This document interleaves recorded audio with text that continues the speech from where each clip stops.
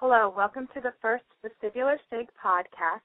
The topic for tonight is management of migraine-associated dizziness. In particular, how far is too far to push a patient with migraine-associated dizziness and associated questions about exercise prescription. I'll have the members of the panel please introduce themselves.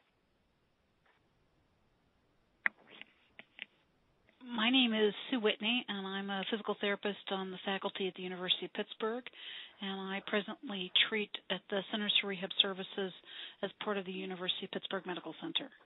I treat people with balance and dizziness disorders. Hi, Kim, do you want to go next?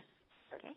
Hi, I'm Kim Gottschall. I'm at San Diego Naval Medical Center, and I'm the vestibular therapist in charge of vestibular assessment rehabilitation. Primarily now I'm seeing mild traumatic brain injury patients that have vestibulopathy, and many of which have migraine-associated dizziness. Hi, and I'm Janine Holmberg. I work in Salt Lake City at the Intermountain Hearing and Balance Center, and I also am an associate professor at the University of Utah. And I work with outpatients, wide spectrum of dizziness patients from pure end organ to migraine to other neurological diseases. Okay, thank you guys all for participating. The first question is that we all know that a patient with migraine-associated dizziness will likely need both habituation and VOR adaptation exercises.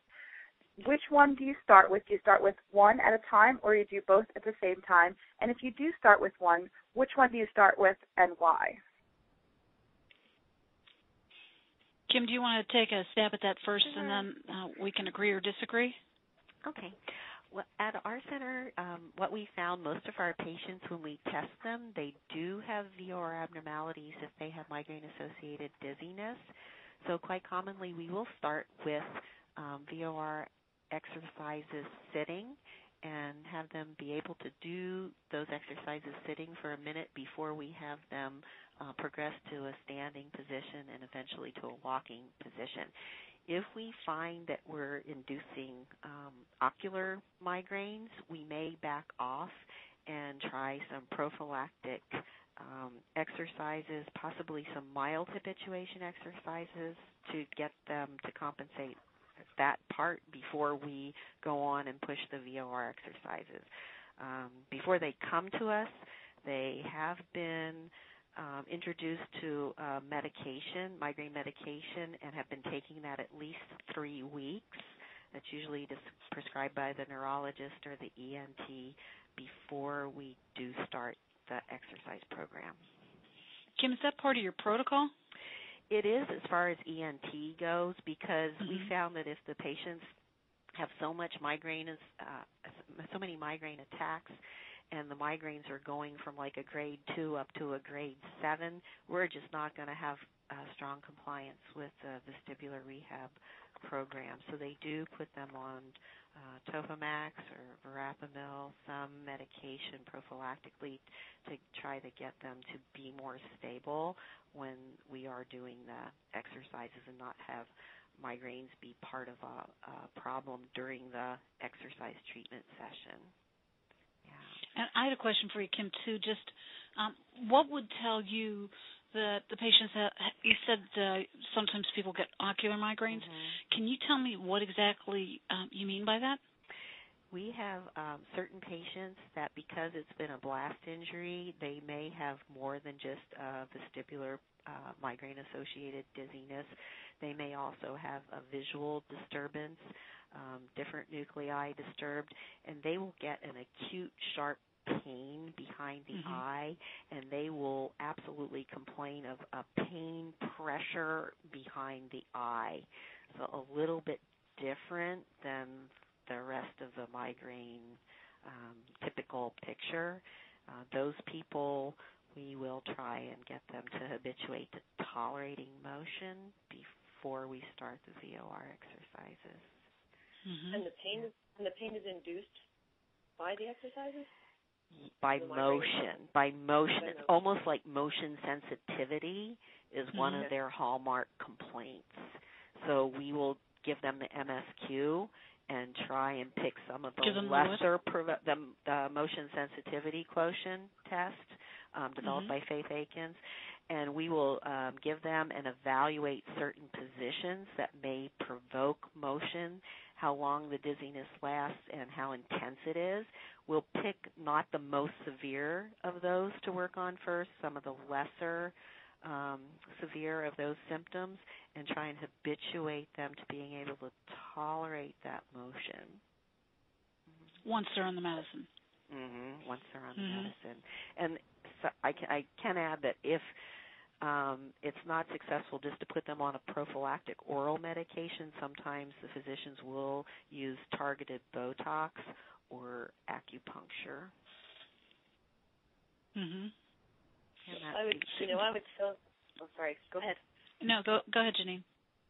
I was just going to say I would so stress that if I'm ever going to pick VOR adaptation and or habituation, the migraine has to be completely managed. And in fact, sometimes they have to wait a number of weeks or months before they can tolerate that. I would have to say in my clinic, I probably prefer to start with habituation in almost all my migraineurs because I do not know how sensitive they are.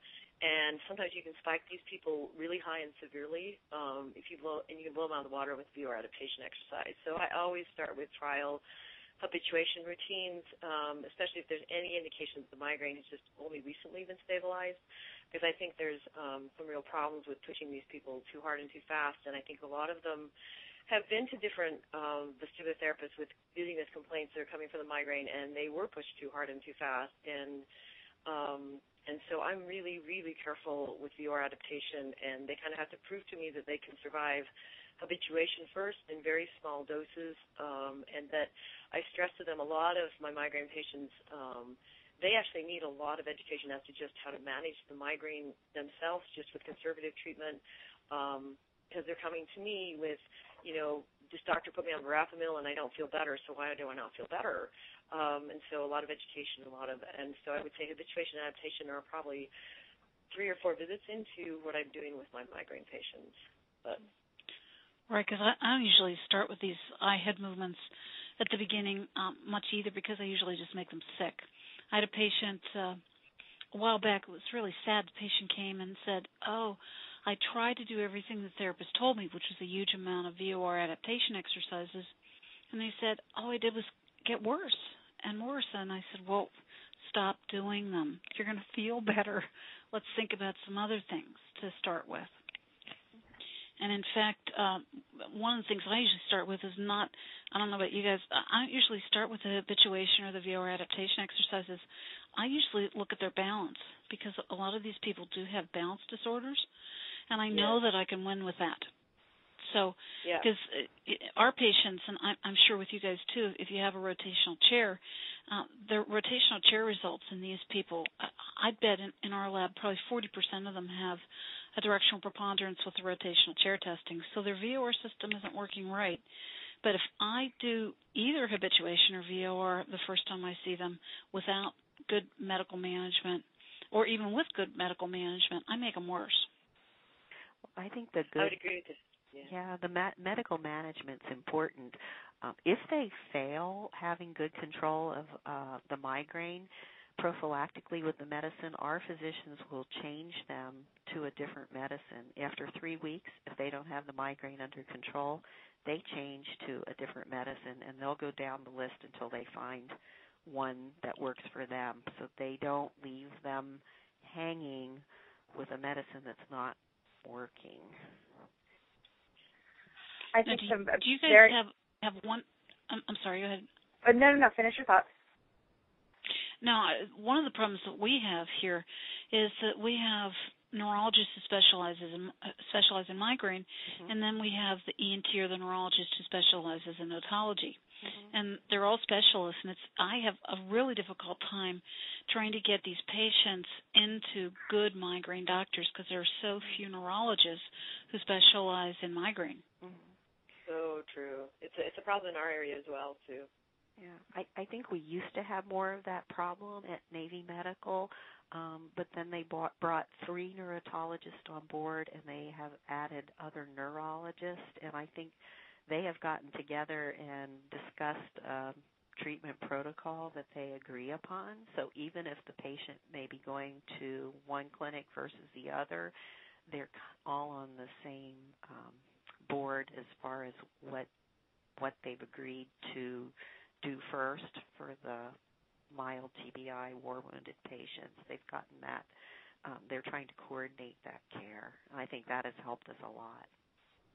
I think sometimes the role of a physical therapist in this field is being advocates for patients to go to get further medical care from someone who is really specialized, because so many of them have experienced neurologists that maybe don't even believe that dizziness related to migraine exists, and or they haven't been properly educated. And so I think one of our big roles in the treatment of these patients is getting them to the right place and advocating for the right role of the prophylactic medications and the stabilizing and just exactly, I spend so much time just educating on diet and conservative treatment because there is a lot that they can do to affect this, but so much of it's going to be hinged around the migraine being controlled. And so I think that would have to be my first emphasis. And then I agree with Sue. I go after their balance first, because that can be something that can be very amenable, and it doesn't seem to stimulate as much as the overstimulation of the cortex and things like that. So. Yeah. There's a lot to be said for building trust with the patient and easier activities, and then going from there to push the harder exercises, I think. Right. And I think the age group, you'll see a difference with age group as well. Our group is mainly 18 to 26-year-olds, so many who did not have migraines before the injury, rather than people that had them since childhood, or people who are older and have other system complications in addition, or maybe taking other medicines that may be complicating the effect of that migraine medicine. Yeah. I think there's another problem, too, that we all have to be thinking about, and that's the atypical migraine, or they get the dizziness but not the headache. And I see a lot of physical therapists that miss that because it is so difficult, because it is a diagnosis of exclusion. But those people are often really mismanaged because nobody really sort of has sorted out that these people actually are having migraine. And those people desperately need medical management, but it's often the PT or somebody else who has to sort that out with the medical system. Right. I think you guys did a really good job of talking about the exercises and talking